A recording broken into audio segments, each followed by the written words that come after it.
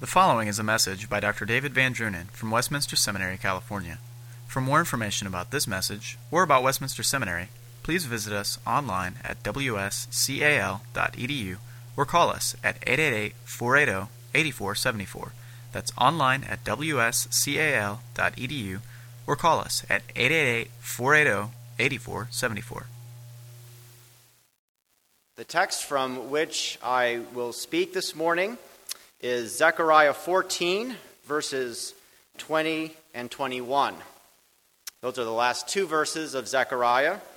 If you have trouble finding the minor prophets, just look for the place where the Old Testament turns into the New Testament and turn back about 2 pages, depending on your Bible. Zechariah 14, verses 20 and 21.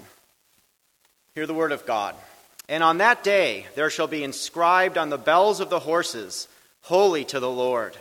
And the pots in the house of the Lord shall be as the bowls before the altar. And every pot in Jerusalem and Judah shall be holy to the Lord of hosts, so that all who sacrifice may come and take of them and boil the meat of the sacrifice in them. And there shall no longer be a traitor in the house of the Lord of hosts on that day. Now, I just want to say before I begin, this is not a sermon.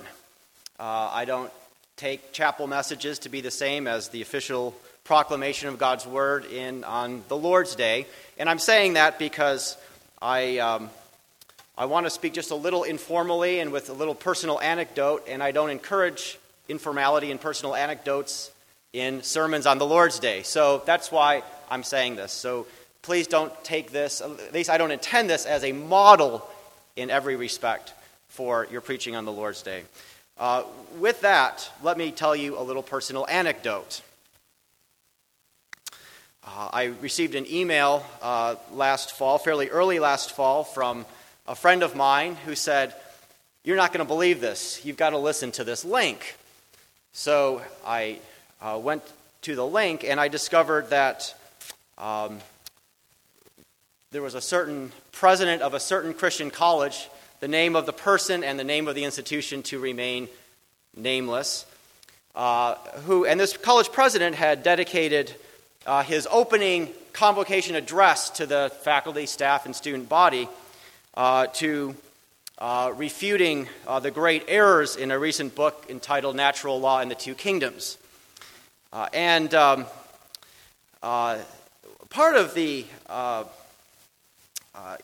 of this address, he defended the idea of Christian football and concluded his lecture by turning to the end of Zechariah.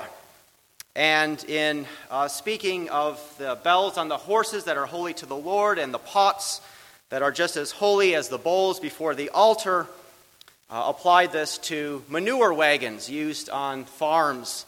And even the manure wagons, he told the faculty and staff and students, are holy to the Lord as all things in life. And in a lot of ways, I found that fairly amusing and not the kind of thing I was going to initiate a response to. But for the first time in my life, having been instructed that I must speak on Haggai, Zechariah, or Malachi, and thinking, what ought I speak from one of these minor prophets, I thought, well, why not take a look at the last couple of verses and figure out if perhaps these last two verses do indeed show the evils of some of that book, which he was refuting. Now, it's worth noting, as we look at these final verses of the book of Zechariah, just how startling and revolutionary the vision that's presented here would have been, we must imagine, to those who would hear this. In these closing verses, there is no longer a distinction between the holy and the common, between the holy and the unclean. Now, if you think about Israelite life under the Mosaic covenant, especially the book of Leviticus, for example, the distinction between the holy and the unclean is absolutely essential for understanding how one is to live before God. It is at the very center of how one is to conduct one's life and how one is to structure what one does.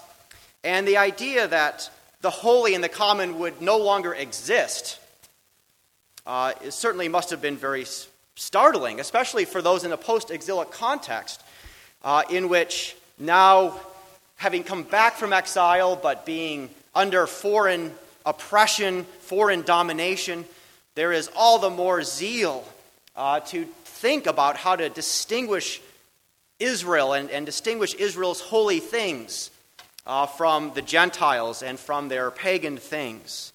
But you see what is being said here in these verses.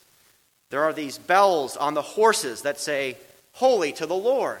These horses that are these instruments of warfare, right? These instruments for going out and fighting and trampling upon the blood of pagans.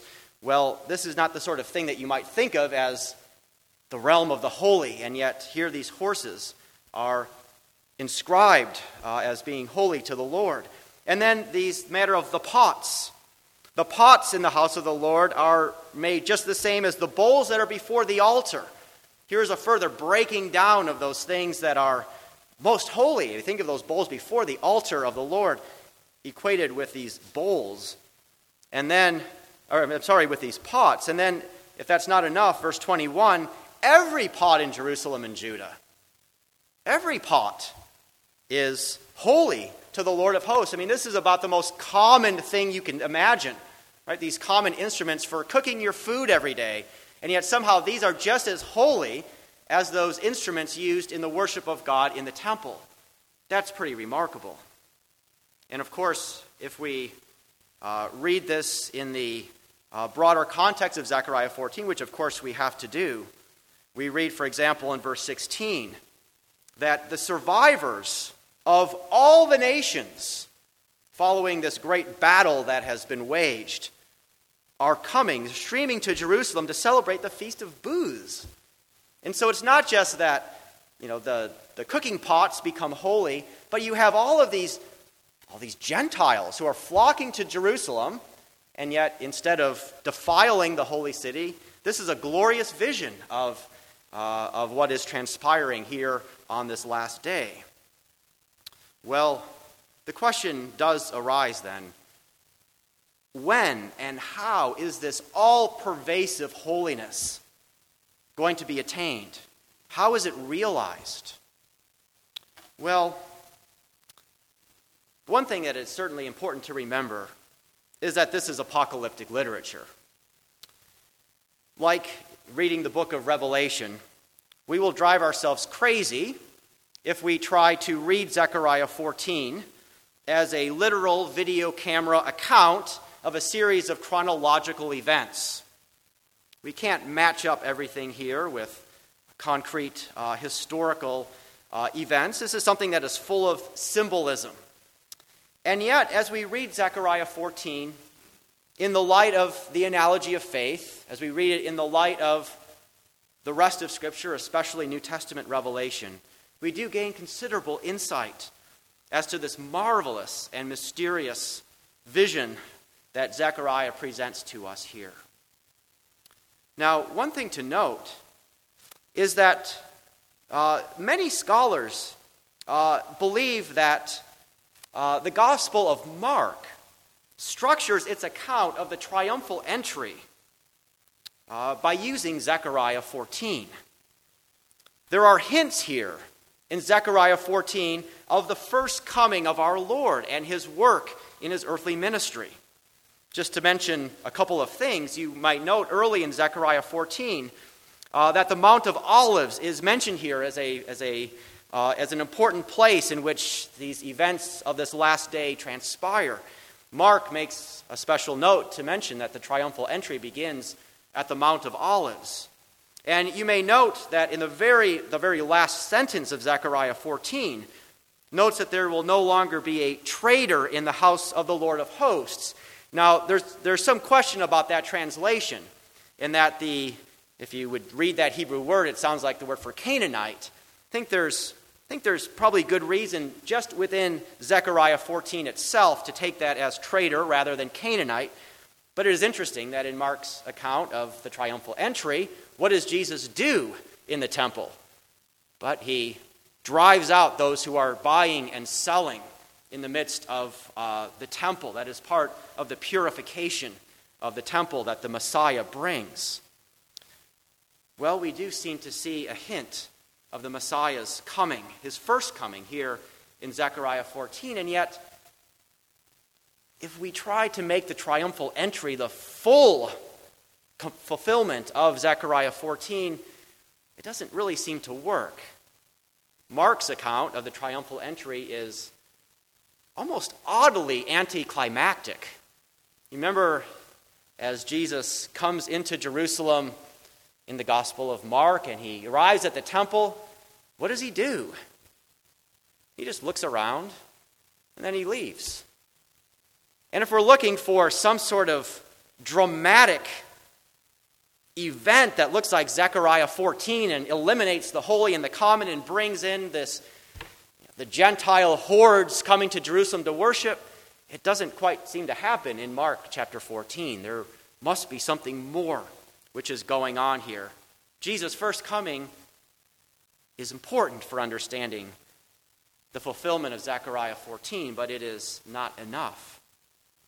Well, as we look deeper in Zechariah 14, we note that one of the key things that is described here is a great and coming day in which there will be a massive and decisive battle which is waged by the Lord and those on his side against his enemies. And it is a battle which, in many respects, reminds us of that great battle of Armageddon described in certain places elsewhere in the Scriptures. Particularly, we think of the book of Revelation. And as we think about the book of Revelation and what follows the account of the battle of Armageddon, that great battle of the last day, and we think of that beautiful account of the new heavens and new earth that is set before us in Revelation 21 and 22, we can't help but be struck about how many themes that we see there we also see here in Zechariah chapter 14. Think about some of them. In Zechariah 14, verses 6 and 7, we read that on that day there shall be no light, cold, or frost. There shall be a unique day which is known to the Lord, neither day nor night, but evening time. But at evening time there shall be light. It is a day in which the ordinary first creation structure of day and night, sun, moon, and stars in their courses, seems to come to an end. There is some new order of nature that is brought in. And of course, Revelation 21 makes a point of telling us that there's no more need for the sun. There's going to be perpetual day in this new heavens and new earth. The first order established at creation, renewed in the covenant with Noah, will be no more on that day. We might also note here in Zechariah 14, the very next verse from what I just read, verse 8, tells us that on that day, living water shall flow out from Jerusalem, half of them to the eastern sea and half of them to the western sea. It shall continue in summer as in winter. Well, of course, Revelation 22 makes a point to tell us about the rivers of the waters of life that will flow in that new Jerusalem, watering the tree of life, which will give its fruit when? In all seasons. Summer or winter, it doesn't matter. The waters will flow and the fruit will grow. We might also note that Zechariah 14, particularly verses 17 through 19, tells us about the punishment, the curse that is going to come upon all those who do not flock to Jerusalem. The Gentile nations are going to come, but not all of them. Not all Gentiles will be united to God's people in this last day. Those who are excluded will be struck with a plague, with a curse.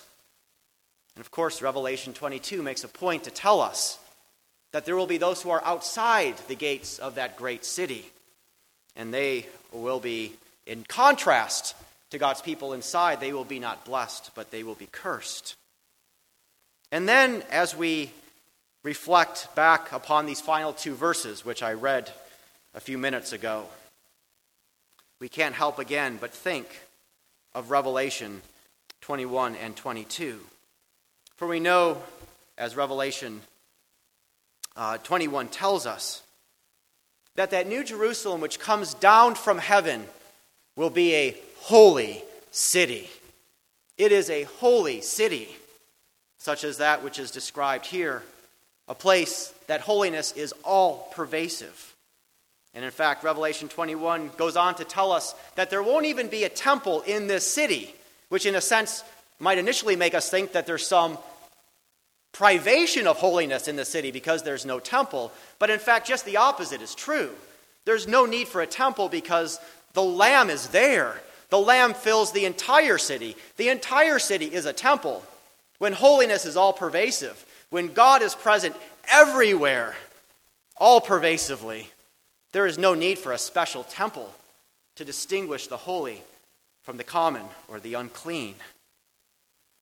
And so, as we read Zechariah 14, in the light of the rest of the scriptures, the idea that Zechariah 14 describes a present reality that God has already brought in, or even more, a present reality that we might have some share of bringing in through our sanctifying or redeeming activities in this world, really doesn't seem to hold water.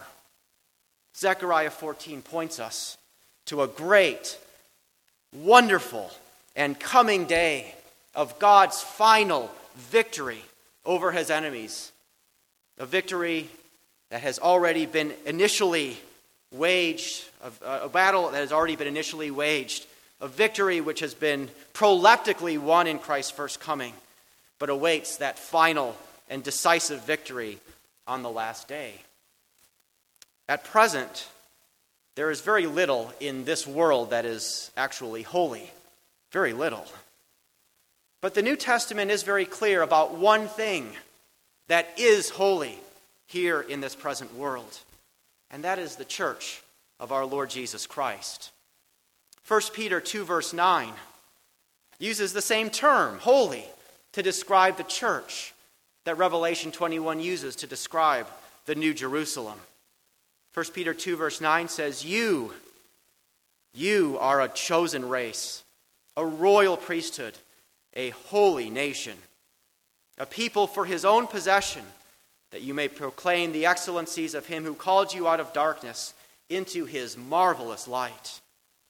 For you see, we, the covenant community, the body of Christ here and now, are those who already participate in the new creation. As Paul tells us in Galatians 6 and in 2 Corinthians 5, that we who are in Christ, we are indeed new creation. We, as Paul says in 1 Corinthians 10, it is upon us that the ends of the ages have now come. And so, on further reflection, I do believe that Zechariah 14 really doesn't tell us about how to play football. I'm quite sure that it doesn't tell us about how to transport manure. But Zechariah 14 ought to tell us something about our longings and our desires here and now. It should create in us a longing for that great day of the Lord, in which everything that is common, everything that is unclean, everything that does not belong in that everlasting holy city of the Lord will be once and for all destroyed. And Zechariah 14 should also create in us a wonderful appreciation for the church of our Lord Jesus Christ, the body of Christ. We look at the church and we see so many imperfections, so many shortcomings, so much sin. And yet, despite all of that, the Lord is pleased to call his church holy, to use that same term by which he is pleased to describe the New Jerusalem described in Zechariah 14 and Revelation 21. In the church, we do get a glimpse of that coming day in which there will be no longer a distinction between that which is holy and that which is unclean. In the church, for example, we already get a glimpse of the nations flocking to be joined to God's people, where there is no more Jew or Gentile, where it doesn't matter if you are Scythian or barbarian, slave or free.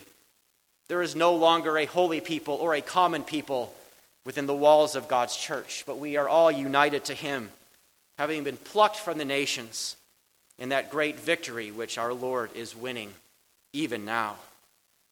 And so, may we be filled with a desire for that coming day. May we long for that coming holiness that will be all-pervasive. And may we rejoice that we have citizenship even now in that kingdom, and in the fellowship and presence of God's people, may enjoy and celebrate that holiness even now. Let us pray. Our Heavenly Father, how we do thank you that we who are dead in our transgressions and sins, that we who are stiff-necked and hard-hearted rebels, we who revel in that which is unclean, in that which is unholy, that you have made us a holy people, a holy nation, a people belonging to you, that we may declare forth your praises in a way that is acceptable, pleasing, and honorable to you.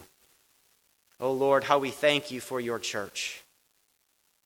Thank you that you have gathered us together from every nation, from every people, even from those nations that were considered unclean by your people of old. Father, we give honor to you, we give thanks to you, and we pray that as you build your church here and now, as you call us to be a worshiping community, a community of love and of service to you and to our neighbor, we pray, O Lord, that your holiness might shine forth, and that you would create in us that longing for the coming day, in which that new creation that is already at work in us will be fully manifest, and everything that is unclean will be cast from your presence, that we may serve you wholeheartedly with all that we are and all that inhabits your holy kingdom. We pray this in Christ's name. Amen. Copyright 2011, Westminster Seminary, California. All rights reserved. You are permitted to reproduce and distribute this material in any format, provided that you do not alter the wording in any way and that you do not charge a fee beyond the cost of reproduction. For web posting, a link to this document on our website is preferred.